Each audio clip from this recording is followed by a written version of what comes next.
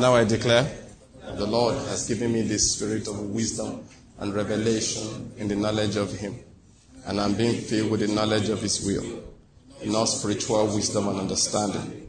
As a result of this, I'm walking in a manner worthy of the Lord. I am pleasing Him in all respects. I'm bearing fruit in every good work, and I'm increasing in the knowledge of God. Now again, I incline my ears to His word. The word is entering my heart. It is giving me light and direction. It is healing me in every area. And it's making me more and more like the Lord Jesus. In the name of Jesus Christ. Amen. Amen. Amen. I said amen. Amen. Can you just turn around to somebody and say, God will bless you with His word today. God will speak a word to you. God will speak a specific word to you. Turn to somebody else. And you will receive it in the name of Jesus. All right, the Lord is good. I said the Lord is good. Let's take our seats and quickly get into our teaching for today. Let's open our Bibles, okay? We'll continue speaking on how to make sure our faith is strong. Last time we went over it again. And of course, I do that again and again. We have 4 areas where we have found out we can divide life into, in which we have to deliberately exercise ourselves, where we build our lives. I don't want to say build our faith. We build our lives in those areas, and we'll find that our faith is built up. Number 1, what's the first one? How we understand life. How we interpret the things that happen to us. We must be deliberate. If you fall down, you will ask yourself, why did I fall down? And you're thinking spiritually. You get my logic here. That's what we're talking about. You deliberately do that. Number 2, we said, give me number 2.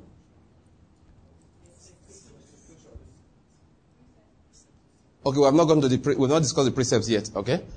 Have we?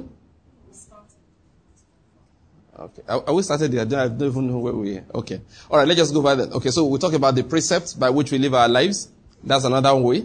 Then number 3, the expectation. We're not giving a particular order now, just where we are remembering it. Then the expectations we have for life. That's what we are on now. And we divided into 2, that what our lives are supposed to contribute, what our destinies are. We derive those things from the Word of God. And then as part of that, what we are supposed to have in life, and that's where we are on. And the 4th one is the words that we speak. And we're going to get into the other 2 later. But let's continue this one, which I listed today as number 3. But, of course, it's the one we have been looking at. It's the second one we have been talking about. So now, as part of that, all right, we said that things that God wants us to have, they are determined by His Word. And we must derive, yes. We must derive our desires, our expectations, things that will come to us in life. We must derive them from the Word of God. Let's start by looking at this particular portion of the Scriptures. There are 2 of them we are going to read. Let's start with Numbers chapter 13, just because it's earlier than Psalms. Numbers chapter 13. Now, we all know this portion and we have read it here so many times, so I'll just go quickly to the one that concerns us, and then we'll go on to the next one. Numbers chapter 13, let me start from verse 25, but we know that what happened before that was that the 12 spies were sent into the promised land according to the instruction of Moses, which God gave to him, which God gave him because they asked, all right? If you read Deuteronomy chapter 1, you will find out that they were the ones that started it. God did not start it. Now, those people came back, having spied the land, is a story we all know, not a story that's new to anybody. Now, verse 25, when they returned from spying out the land, at the end of 40 days, they proceeded to come to Moses and Aaron and to all the congregation of the sons of Israel in the wilderness of Paran at Kadesh. And they brought back word to them and to all the congregation and showed them the fruit of the land. Thus they told him and said, we went into the land where you sent us, and it certainly does flow with milk and honey, and this is its fruit. Nevertheless, the people who live in the land are strong, and the cities are fortified and very large. And moreover, we saw the descendants of Anak there. Amalek is living in the land of the Negev, and the Hittites and the Jebusites and the Amorites are living in the hill country. and the Canaanites are living by the sea and by the side of the Jordan. Then Caleb quieted the people before Moses and said, we should by all means go up and take possession of it, for we will surely overcome it. But the men who had gone up with him said, we are not now, please, this is where we start from now, to pay close attention. The men who had gone up with him said, we are not able to go up against the people, for they are too strong for us. So they gave out to the sons of Israel a bad report of the land, which they had spied out, saying, the land through which we have gone in spying it out is a land that devours its inhabitants, and all the people whom we saw in it are men of great size. There also we saw the Nephilim, the sons of Anak are part of the Nephilim, in brackets it says, and we became like grasshoppers in our own sight, and so we were in their sight. I wonder how they knew that. Did they have conversations with them? Now let's do the next portion. Then the congregation lifted up their voices and cried, and the people wept that night. All the sons of Israel grumbled against Moses and Aaron, and the whole congregation said to them, would that we had died in the land of Egypt, or would that we had died in this wilderness. Why is the Lord bringing us into this land to fall by the sword? Our wives and our little ones will become plunder. Would it not be better for us to return to Egypt?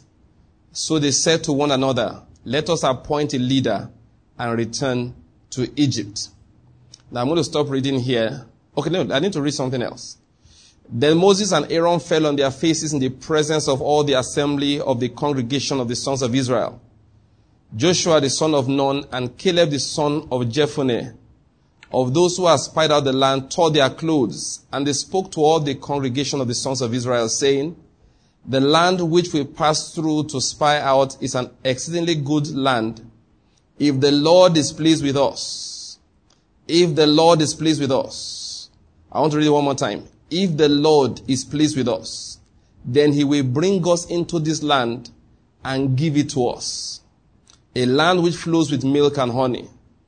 Only do not let us rebel against the Lord, and do not fear the people of the land, for they will be our prey. Their protection has been removed from them, and the Lord is with us. Do not fear them. I'm going to stop reading there. Please just note that quickly. Psalm 47. The book of Psalms, just go to 47. I'm tempted to keep reading that one because the response of God is very important. While you are going to 47, let me just read what God said. He said, how long will these people spurn me? And how long will they not believe in me, despite all the signs which I have performed in their midst? I will smite them with pestilence and dispossess them, and I will make you into a greater nation and mightier than they. Let me just stop reading that one there. I just wanted to bring in the way the Lord felt about that discussion that went on. Psalm 47. Oh, clap your hands, all peoples. Shout to the Lord with the voice of joy. For the Lord Most High is to be feared, a great king over all the earth. He subdues peoples under us and nations under our feet. He chooses our inheritance for us, the glory of Jacob whom he loves. Selah. Let me stop reading here. The Lord is good. I said the Lord is good. Last time we read Psalm 139, and for time's sake we will not go into reading that now, but I just like to just quote a portion of it for us again, in which David said that God has thoughts, great thoughts for us. And the thoughts the Lord has for us, they are so much that if we were to number them, it would be like the sand of the seashore. I will not be able to number them. He said he would outnumber the sand. Very important we understand it. He said the thoughts God has for us are precious. The sum of them is vast. I said last time, there is nothing that we can think up for the Lord. It's not like he's there approving our plans It's not like he's there waiting for us to bring something for him to do. Actually, everything that he will perform for you, he has determined it ahead. That's how it is. You cannot outthink God. It is not possible. I've had experiences in my life, over the last many years, that just shows me that God actually plans ahead for me. There are decisions I make. I just realized that I did not even know things were like this, but I made the right decision. It's because God knew, of course, not surprising. He knew and he made adequate plans. Don't think it is only what you ask God for that he does. Many things he will do for you, you will never even have, you won't have the opportunity to ask about for them. There are times he will tell you to ask for something, and there are reasons for it. Sometimes your thoughts have gone in the wrong direction. He needs you to align your thoughts with his own so he can do something for you. That is why one of the things you must learn as a Christian when you are reading, to find out the prayer points that God commanded that we, his children, should have, and try and have those prayer points. There is nothing that God has not thought about concerning your life. Every detail. Every detail. Sometimes I give some things that look very ridiculous to let you know that I'm meaning to the minutest detail. Alright? I guess the example I gave last time that even if you are going to buy shoes, he selects shoes for you. And this, look, something happened to me once. Just to let you know how God does things. Just a simple illustration. I walked somewhere, I told the story before, and the man and I had a small disagreement based on principle, the kind of practice he was doing. I didn't like them, and I refused to participate, and he said if I'm not going to agree, then I cannot continue working for him. I said, sir, it's no problem. So I discontinued working that day, and he gave me money. Paid me for the part of the month that I had done. And I went back home and I laid down. And then, I was in Ilupeju, if you know Lagos. That was somewhere near Palm Grove, alright? I was there in the house, just lying down. I think I was just giving thanks and praying. And a thought dropped in my mind. Go and buy the shoes you said you needed. So I said, okay, And I know how to navigate Lagos Island, where you get good quality shoes at good prices. So, I just told myself that, okay, I'll go tomorrow. But that thought was just like, get up and go. So I looked at the time. It was like afternoon. I left. So I said, okay, let me go to my cousin's office. So I went down there. I just begged the guys there, please, I need to go to the island. I want to go and buy some things. So the one of the guys working said, okay, his idol is not doing anything. So he took one of the small cars, said, let's go. So we drove to the island. We found a parking spot. I went in, bought 2 beautiful pairs of Italian shoes with the money I just got paid. Now you see where I'm going. Then in a short while I was done. Everything just moved very fast. Then the guy was waiting for me. I got into the car, and then we turned and we came back. From leaving Western Avenue in Lagos to get to the island and back did not take more than an hour. Shopping and all. Now, that's very dramatic. Think about it. Then I got back home in the evening, and my sister came visiting. Now you say, what are you talking about? I know the kind of person I was. I would have given her all the money. That's how I used to do. I'll just say that I'll share the money. Give this person this, give this person this. So, and God decided that, Banky, you need new shoes. You need the shoes. You need. I don't know whether you're getting my point. It was when she arrived I realized the nudging that was strong. Because Baba God knew that this guy, I know how he behaves. He will shred this money to pieces, distribute it all over the nation. So the Lord, that's the kind of thing I'll do. At that day, I remember, this was many years ago. This is, quite a while. But I remember the story because I said, you mean, God really, really cares about me, really? Of course, I still had some money left. I gave my sister from what I had. But I know the kind of person, the way I used to behave. God said, Banky, you need to buy new shoes. And I went and bought. Another thing that happened with the shoes, just to let you know. One day I would travel somewhere. And one brother was wearing one funny pair of shoes. So I told him, what size do you wear? He told me. So I removed the pair on my head. Try this one. It fitted him. I said, you can go. That's how one of them finished. That's how those 2 I bought that day. A few weeks later, one was gone. So maybe God made me buy it because he wanted to supply that fellow's needs too. That's how. So God was not just solving my problem. He was solving somebody else's problem. I don't know whether I was praying about shoes. I'm not sure I was praying about that, but it just made me get up to go and do it. Listen, that's why I say, listen, draw picture on the wall. This is the kind of woman I want to marry. It's an ungodly principle. Forget that thing. It's when we just imported Hinduism into Christianity. Adam did not know wives existed. I hope you're getting my point.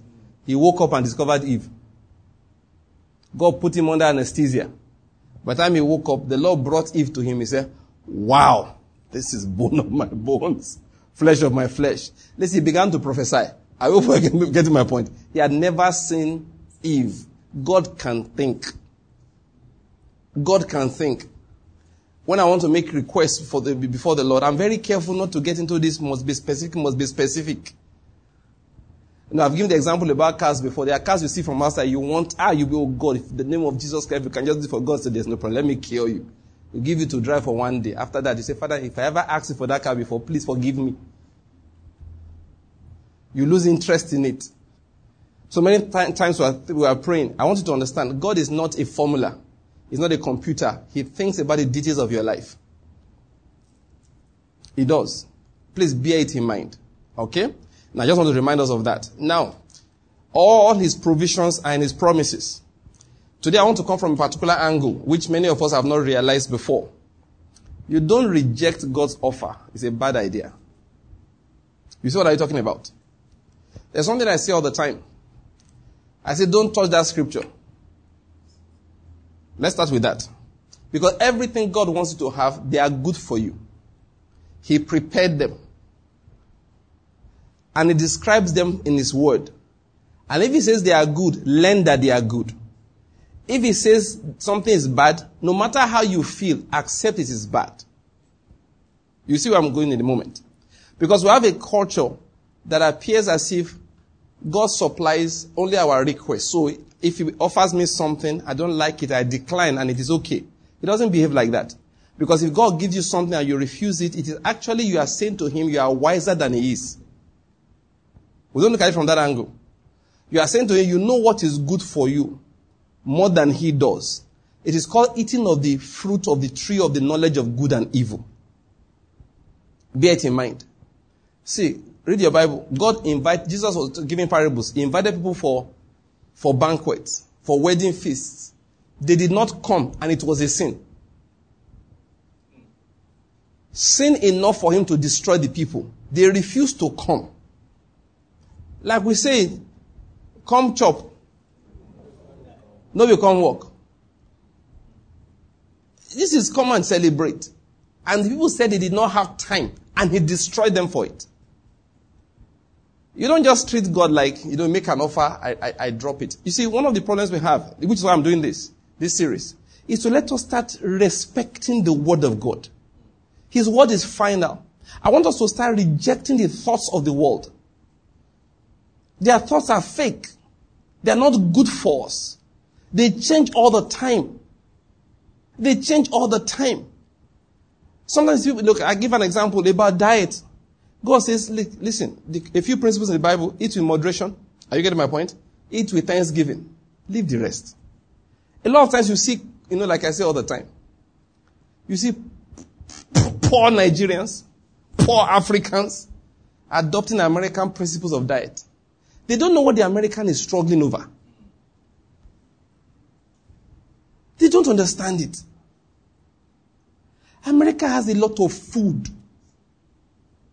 So they'll tell you sugar is bad for you, this is bad for you. They're not talking about to poor people.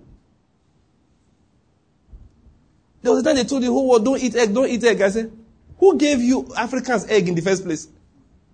You don't need to tell us not to eat egg. We're not eating it anyway. How many eggs do we get? Like I said to them all the time, to people all the time, when an African wants to eat, it is bread and yam and gari and, do you understand? It is the yam, the gari, they are the food. The egg, the meat is, all other things have been added onto it. I hope you're getting my point. Go to an American, it's the other way around. He wakes up in the morning, fries an egg alone, or 2, or 3. And beside it puts bacon and sausage. Egg, meat, and processed mixture of internal meat. All kind of rubbish they put together called sausage. And they eat it. You now see these people that have been eating carbohydrates all their lives. Will now be they will come to church, they'll give them pulpit. You want to live long, God say, honor your father and your mother, you will live long. Forget all this rubbish that People dishonor their father, dishonor their mother, they'll be jogging around Okpara Square. When I get there, I get angry. Then they will not take God's word. This is what I'm saying. The society tries to teach us things. Will not take the word of God. Turn it upside down. Turn it completely upside down. And find different ways to reason away the scriptures. Like I say all the time, don't touch that scripture. Let me use this illustration again. Psalm 127. Let's quickly read that. Before we leave here, remember, he has appointed what? Our inheritance for us. We don't appoint our inheritance. He's the one that appoints our inheritance. We just discovered that which he has appointed. I want to give an example of how we reject what God has said, and then we start, swallowing what the world says to us in his own wisdom. From verse 3.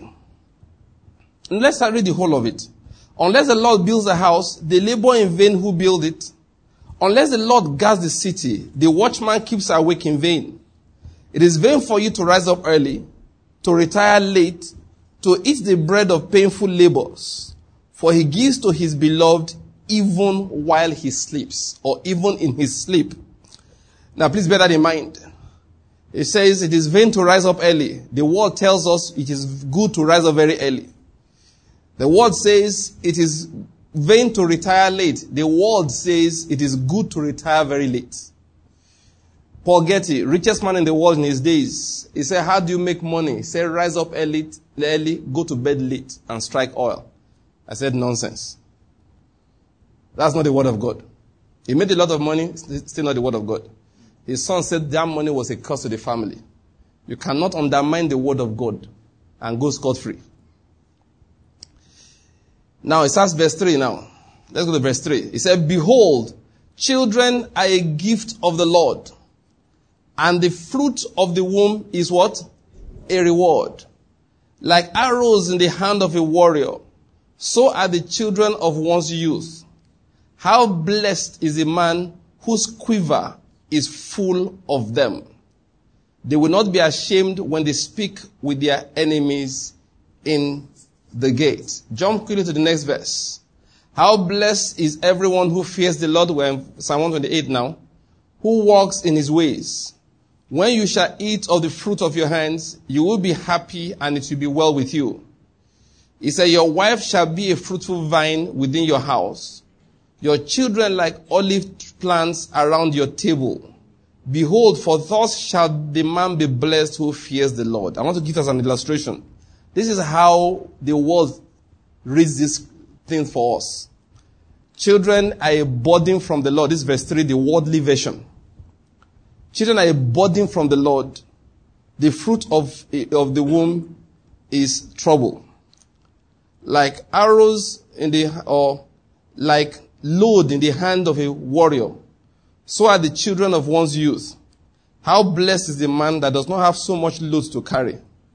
That way, he will not have troubles in his life. Please, is that not how the world reads it for us? Did they not get up and glorify having only one child and having only two? I will make it look like it is what God said. Please, I want to go over it again. I started by saying something. You don't reject God's gift and you go scot-free. He annoys him. It annoys him. Please bear that in mind. Always bear it in mind. Don't ever magnify anything above what God has spoken, no matter how popular that thing is. I'm not dealing with common sense here. I'm talking scripture. Let me say something about the word of God. The word of God has power in itself.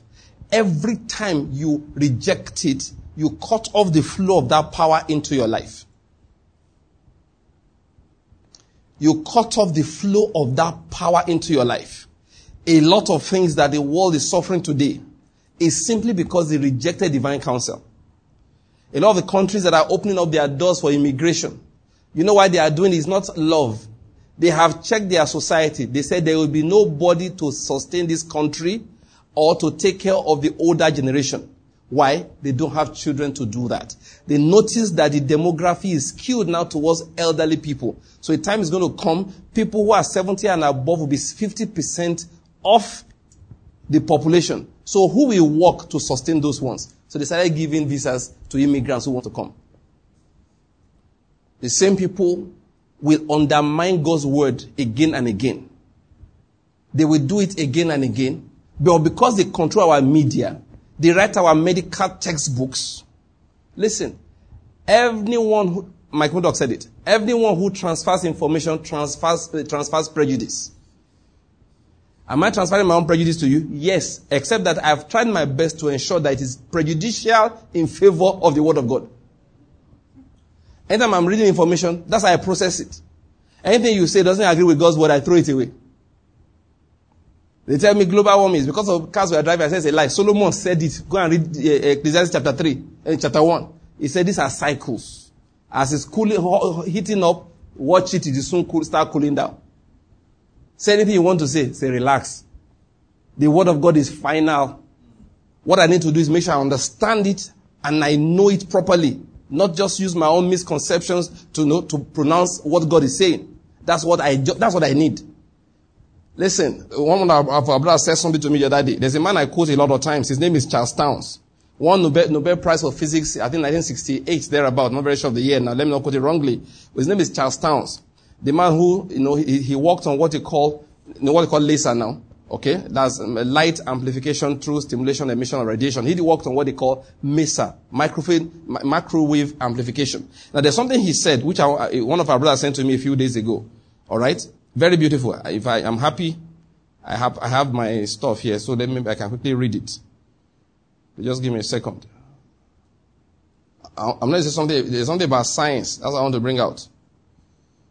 So Charles Towns said, I'm a physicist.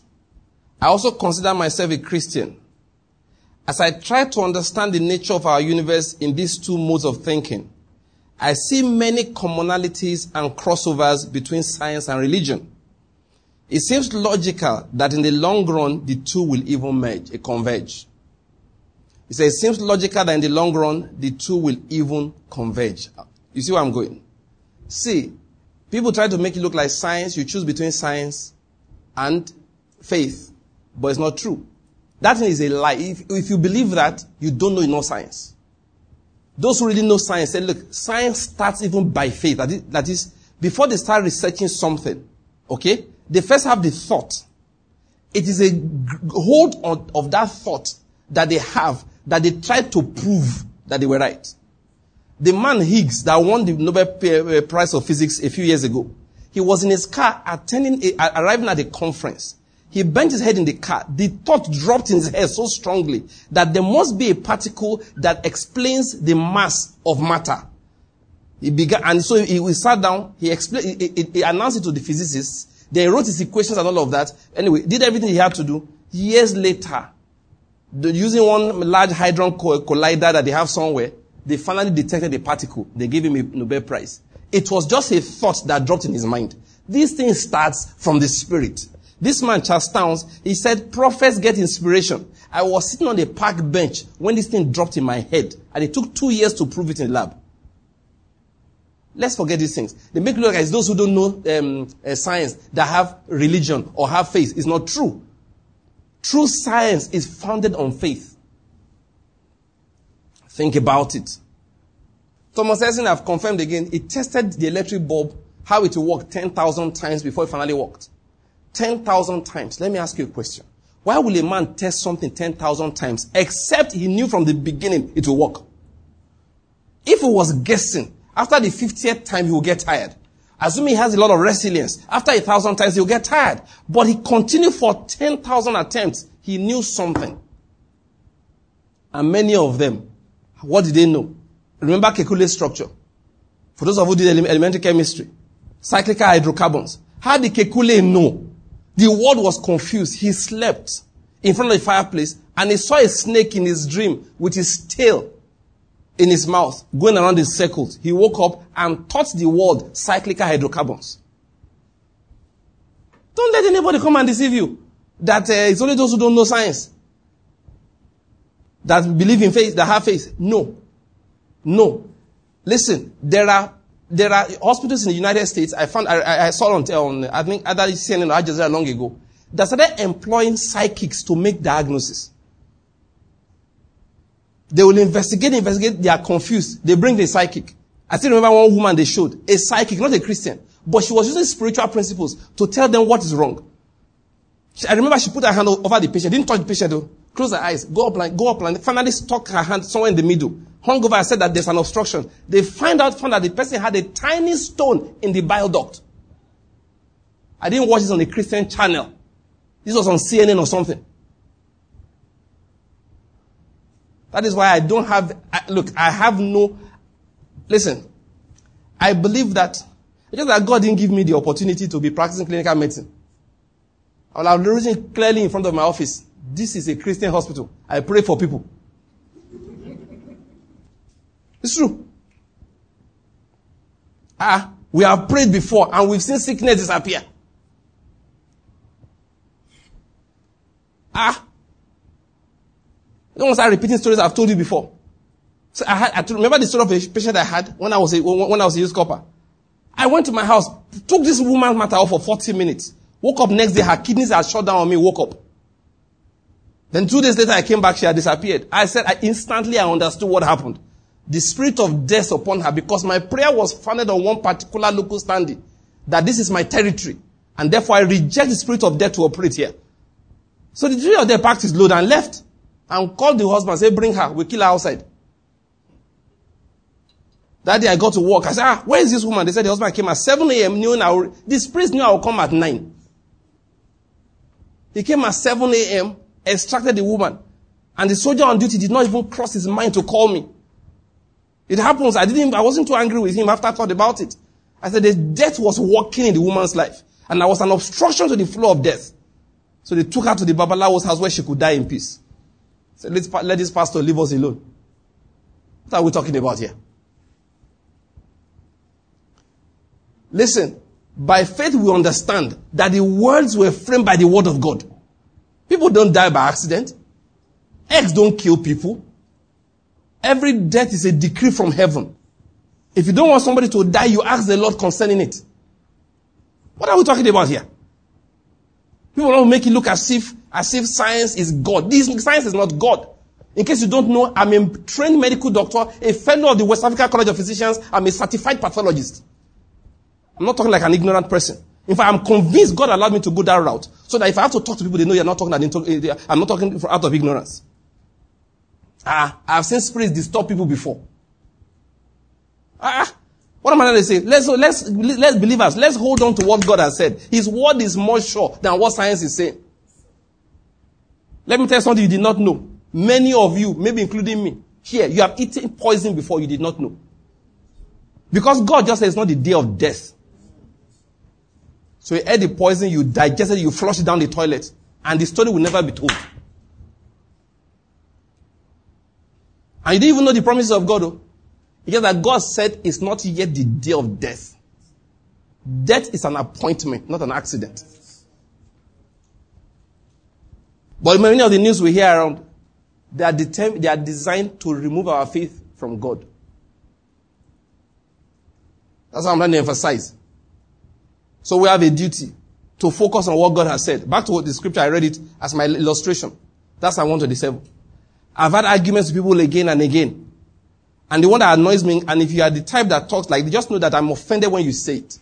They say, Pastor Banky likes many children. You're talking stupidly. That's not my point. My point is that the Bible says it is good. That's what I'm saying. And along the line, you see what I'm going to explain. If God says it is good and He offers you something, the only time you reject something from God, not really reject, because sometimes, let me give you an example. Paul says something. It is not good for the man to be alone. God said at the beginning, true of us. So marriage is good. Paul said marriage is honorable in all. That's what Paul said. Marriage is honorable. But did he marry? No. Why? Simply because sometimes you may have to let go of something that is good for another reason. Is it good to be safe in life? True of us? It's good. You should be safe. But Paul will say he lives in peril of death all the time. Why? He has to do his part in advancing the gospel of God. So I was sitting down, comfortable in his house. He will go he said, in danger of false brethren, taking all sorts of risks with his life. Why? He said, because I have to do my part in fulfilling that which is lacking in the sacrifice of Jesus. That if Jesus died for people, they don't know about it. It doesn't benefit them. So even though I suffer, he says, none of these things move me. So he did not have a wife. And he explained that he had the right to it, but he decided to forgo his right. Many things Paul suffered. If you know the way God did it, and Peter and co. followed it. If you are ministering the word, you must eat from the word. Paul said, listen, I'm going to primarily minister to Gentiles. It's important they don't make a mistake thinking that we are peddlers of the word of God. There is nothing wrong with, Paul finishing a meeting and say, I have an offering basket at the back with which me and my men will eat. Put what God has laid in your hand in it. There's nothing wrong with it. He said, but they will think we are peddling the word. Doing that, he broke a lot of scriptures. Now, broke in quotes now. He said, thou shalt not muzzle the ox that is stretching out the wheat. He said, God said that not because of cattle, not because of oxen. He said, but because of ministers of the word. He said, however, I forgo that right because I want to ensure I don't put any hindrance, all right, in the path of the advancement of the truth of God. You see what I'm trying to say? So that's what he did with marriage. Are children good? Yes. How do you know? God said so. Science woke up one day and said there are problems associated with having many children. You take sick, cursed people who are deficient in nutrients, who had rickets as children, who had all kinds of problems. Of course, there are all kinds of problems in their lives, including when they have many children. They now tell you that they have problems of what we call grand multiparity. They told me that as a medical student too. Until one day, one gynecologist told me that, but they found out, especially among the Jews, that you see women with 14 children, and they're perfectly normal. So they need to re-examine that thing. What am I going to say? The problem is not the children. There was a problem before. But we don't take a holistic approach to the word of God. The word of God said it. So it annoys many people who say, Pastor Banky likes many children. Listen to me, I do. I'm not saying I don't. I'm just saying, please, don't get me wrong. That is never my argument. That is never my argument. My fight all the time is that, please, reject the counsel of the world. Then find me another good reason not to have many children. Elton had a good reason like that. He was sent as a missionary to Nigeria. He was sent to come and educate this nation with the word of God. He was sent both as an apostle and a teacher and a prophet. Reality on ground was a white man. Arrived in Nigeria maybe, it's getting too close to 100 years ago now. Maybe 80 something years ago, forgotten the exact time he arrived. You imagine Nigeria of 100 years ago. He said, raising children as a white man in this nation was going to be a problem. He knew it. For that reason, just like Paul decided to forgo his right to marry. Listen to me. When I have finished preaching, many times I have gone here and there. I get home, I finish preaching. One of the most comforting things about preaching is I get home, I get a big cup of cool drink, I drink it, remove my clothes, lie down, and my wife massages my back. I tell her I am anointed. Yeah, rub my back. Paul never enjoyed that. When he finishes preaching, Timothy will tell him, dosa.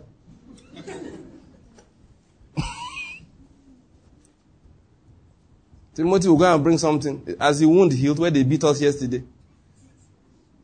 When I finish preaching, I'm not wounded. I praise God. Sometimes my wife will actually say, if you put my leg there and be rubbing my face. The ministry is good. But Paul didn't enjoy that. Was it a bad thing? No. But he suffered, in quotes now, for something else's sake. Same thing with Elton. Elton came, Said, no, what am I going to do? I have work to do. He said, listen to this. I don't believe in separating families. He said, so, my wife, me, and my children will have to be together all the time. So that means anytime my children need to go to school, they will have to go back to England. I have to leave my mission position and go back to England. He said, no, I won't do that. That was why Pa Elton deliberately chose to have only that daughter that they came to Nigeria with. Once they arrived in Nigeria, childbearing was over. But you know why? How ignorant, sinful Christians who have drunk the spirit of this age, how they talk about it. You know, if you have many children now, how will you pay their school fees? You are insulting God who bought you. I read the scriptures to let you see how he takes it. He said, look at this nonsense I'm hearing. I brought you to give you a land. You are telling me there are giants. Am I stupid? Did I not know there were giants when I brought you out of Egypt? Did you not see the mighty hand with which I brought you out of Egypt? Has that my hand now been shortened? Did I not tell you I'm bringing you to a good land that I might do you good? They said it's better we stay in Egypt. God was so angry. He decided he's killing everybody that day. Moses prayed and begged, and God postponed the execution for 40 years, but he still killed them. God said to Moses, says your problem is what people will think. I don't care about what they will think. But since it matters to you, Moses, we'll take it easy. He passed a death sentence on everybody 20 years and above that day. That day, he passed the sentence. But Moses said, if you destroy them, now what's going to happen? But God said, look, okay, Moses, since it matters to you, because it doesn't matter to me. Whatever they think is their problem, I kill them, join.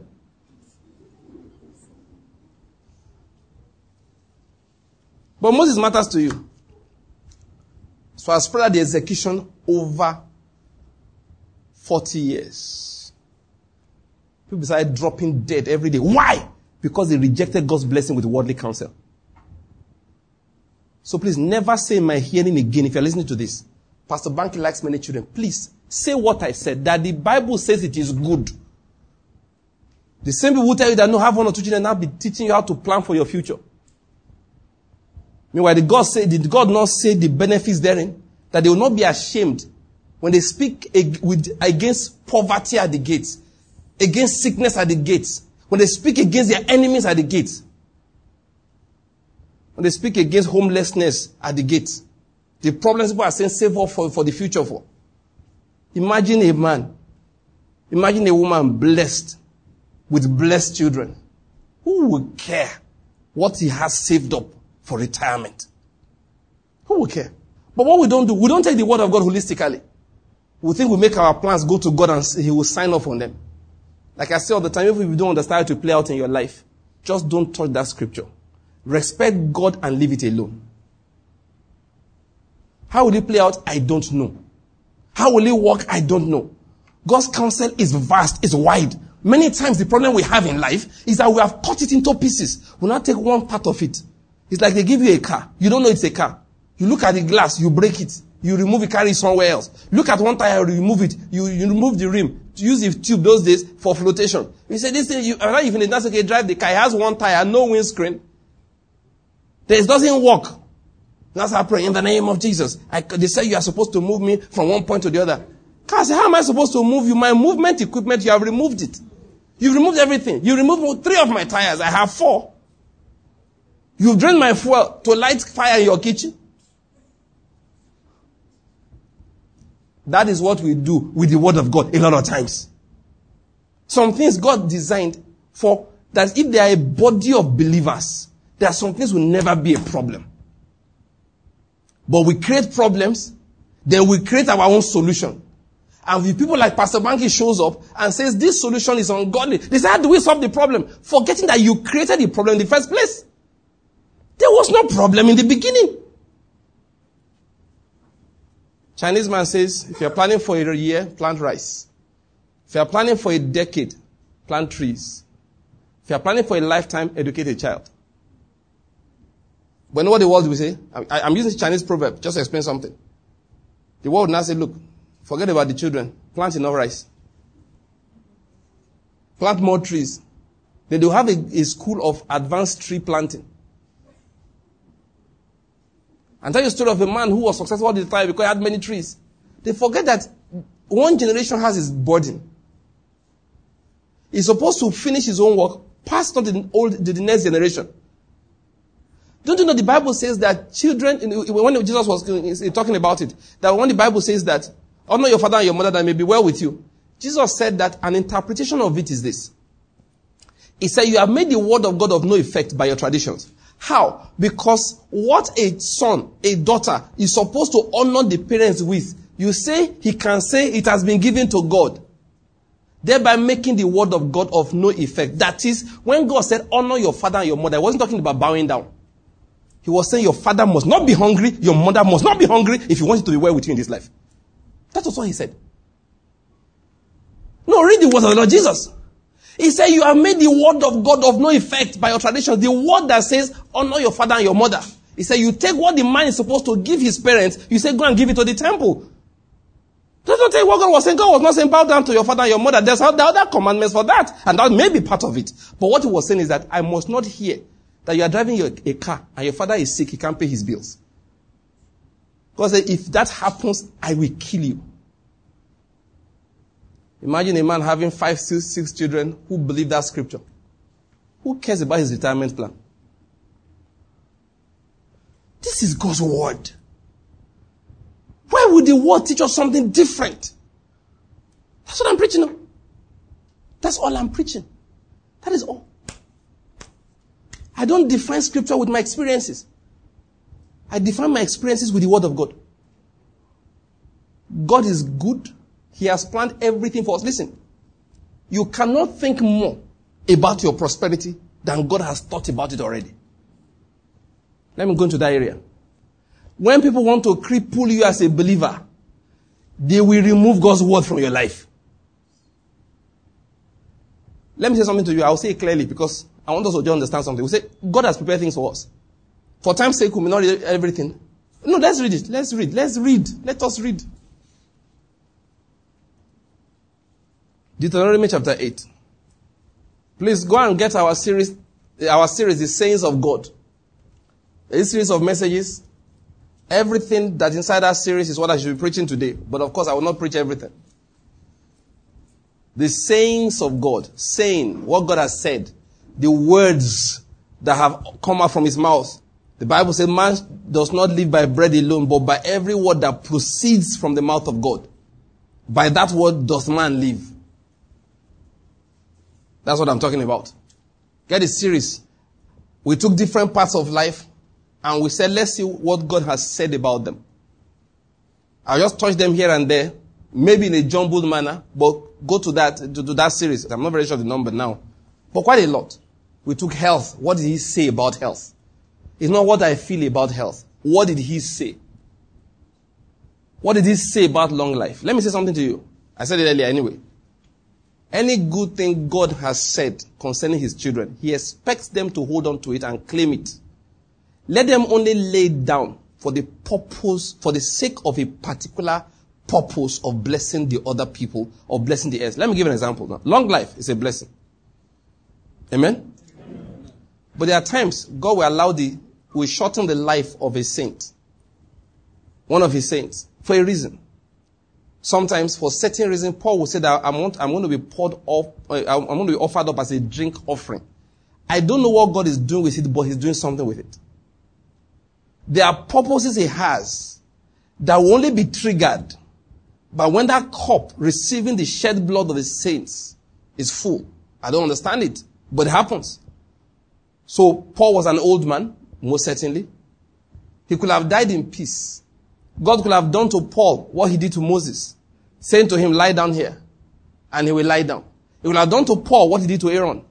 He said, remove his clothes. As soon as they removed Aaron's clothes, he died. You know that's what happened to Aaron. They removed the priestly garment from Aaron. Aaron collapsed and died. He could have done that to Paul. He could have disappointed his executioners. But he said no. God said, there's no need. Dying is dying. Let me check the one that will give me glory. And that was what was said to us concerning Peter. So that he will know the kind of death that will give God glory. How God came to that, I don't know, but he did. So he said, Peter, you are going to die like this. That way God will be glorified. Paul will die in a particular way. It will glorify God. What about John? Say he's not going to die. Like the rest of you.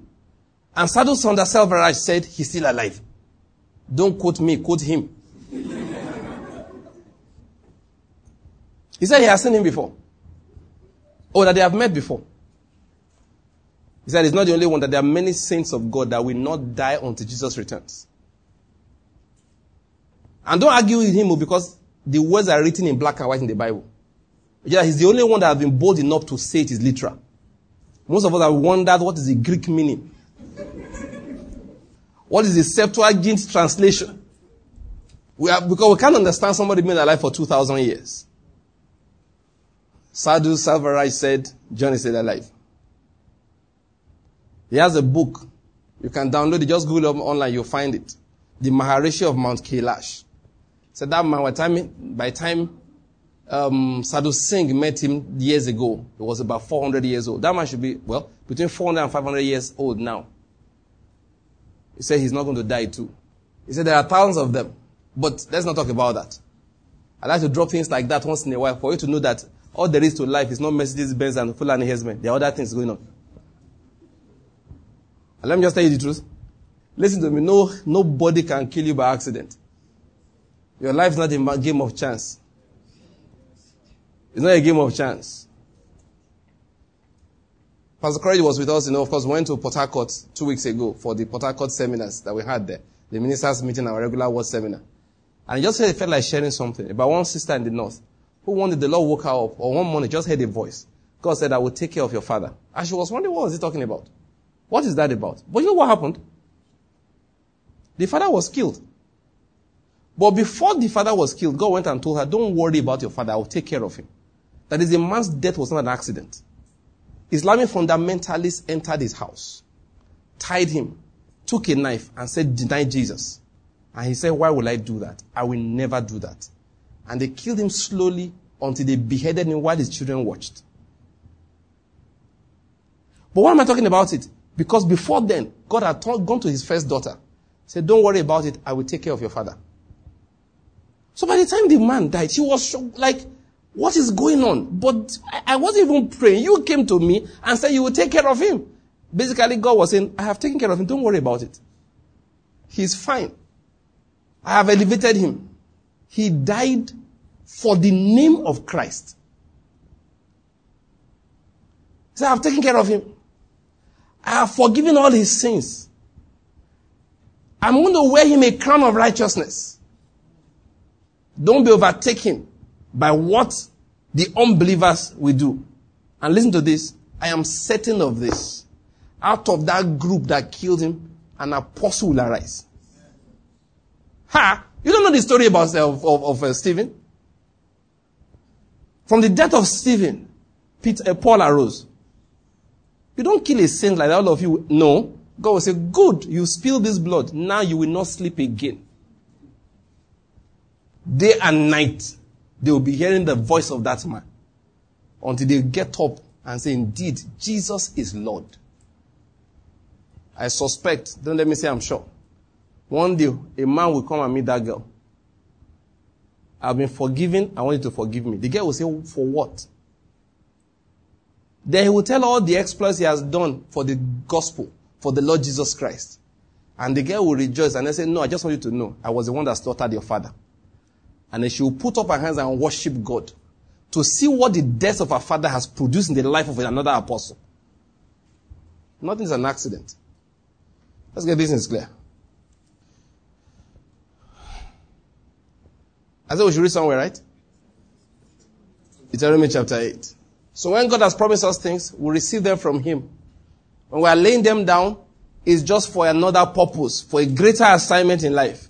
It's because sometimes his blessing may appear as if it's a problem. That is the blessing, his glory. It can be weighty, it can be distracting. So certain things are laid down. To be able to bless us in life, Jesus laid down his glory. He did. Without laying down that glory, he wouldn't have been a blessing to us. Sometimes to be able to bless other people, you also lay down your glory. So Paul will say, even though we appear poor, we are making many people rich. Listen to me, Paul believed in prosperity. I hope you understand that. Paul believed in prosperity. He believed in abundance. He believed in having more money than you need so that you can be a blessing to other people. How do I know? Check his prayers. Don't check his experiences. Check what? His prayers. Check his teachings. Check the things that he said. He said, my God shall supply all your needs according to his riches in glory in Christ Jesus. Is that a man who believed in poverty? No. He said, God is able to make all grace abound towards you, that you will have all sufficiency in all things and have an abundance for every good work. He said, instruct those who are rich in this world not to put their hope on the uncertainty of riches, but to put their hope in God, who gives us all things richly to enjoy. That was what Paul said. But he said, what about my life? He said, look at it. It appears like death is working in me so that life may work in you. That is, if you see me poor, so that you can be rich. So he said, as poor, yet making many rich. Christians only lay down their glory for a greater good. Not because we don't believe in prosperity. We believe in it. Poverty is not holiness. Poverty is a temptation to sin. To steal. Do you know your Bible? Even though I preach the way I preach sometimes, I believe 100% in the gospel of prosperity. I do. What I don't believe in is give so that God can multiply to you. You are a wicked soul if you are like that. You are not a giver. You are an investor.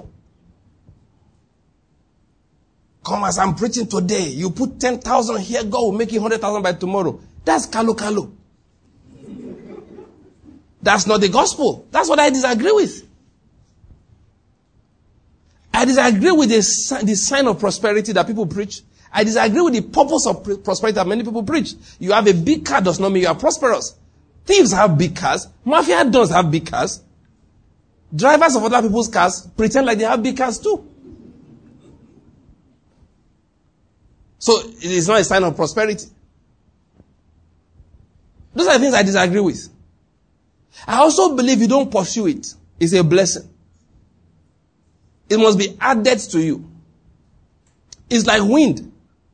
Solomon said, vanity upon vanity. All of these things, they are vanity. He says it's like chasing after the wind. And this is understanding I have of it. That if you stand outside on a cool day and the wind blows, you know how cool it feels. It's very, very cool, isn't it? Everywhere is hot. The breeze blows. You feel very happy. Should you enjoy that breeze? No, there's no catch to it. Should you enjoy it? There's no catch to it. But let me ask you a question. If you say that breeze is so good, let me run after it. Are you not mad? Then we'll see you on the road. You are going. You say, where are you going? You say, oh boy, you get one breeze will blow me here just now. Say, when that thing hit me, man, I was revived. So what are you doing? By night, it must have reached New Haven Junction. So that portion after it, I say, bros, I think something is wrong. That is what happens when we start running after what? Wealth. Material wealth. When God blesses us with money, when He blesses us with abundance, it's enjoyable, but we are forbidden from pursuing it. Because the ability to enjoy it is a gift of God. So you can have it and God removes the ability to enjoy it. Don't think you can outsmart God. But we do believe in prosperity. Why? Because God promised. It was not my idea. I was not yet born. I was not yet conceived. My father was not yet born when He gave the promises. He said, the Lord is my shepherd. I shall not want. He said, He has anointed me with oil. My cup does what? Overflows. Just having enough is not, don't even make it look spiritual. Having only 1,000 naira when you need 1,000 naira is not the will of God. This is God's will. When you need 1,000, He sends 5. So what do I do with the balance 4,000? Say, you'll soon see people who need to.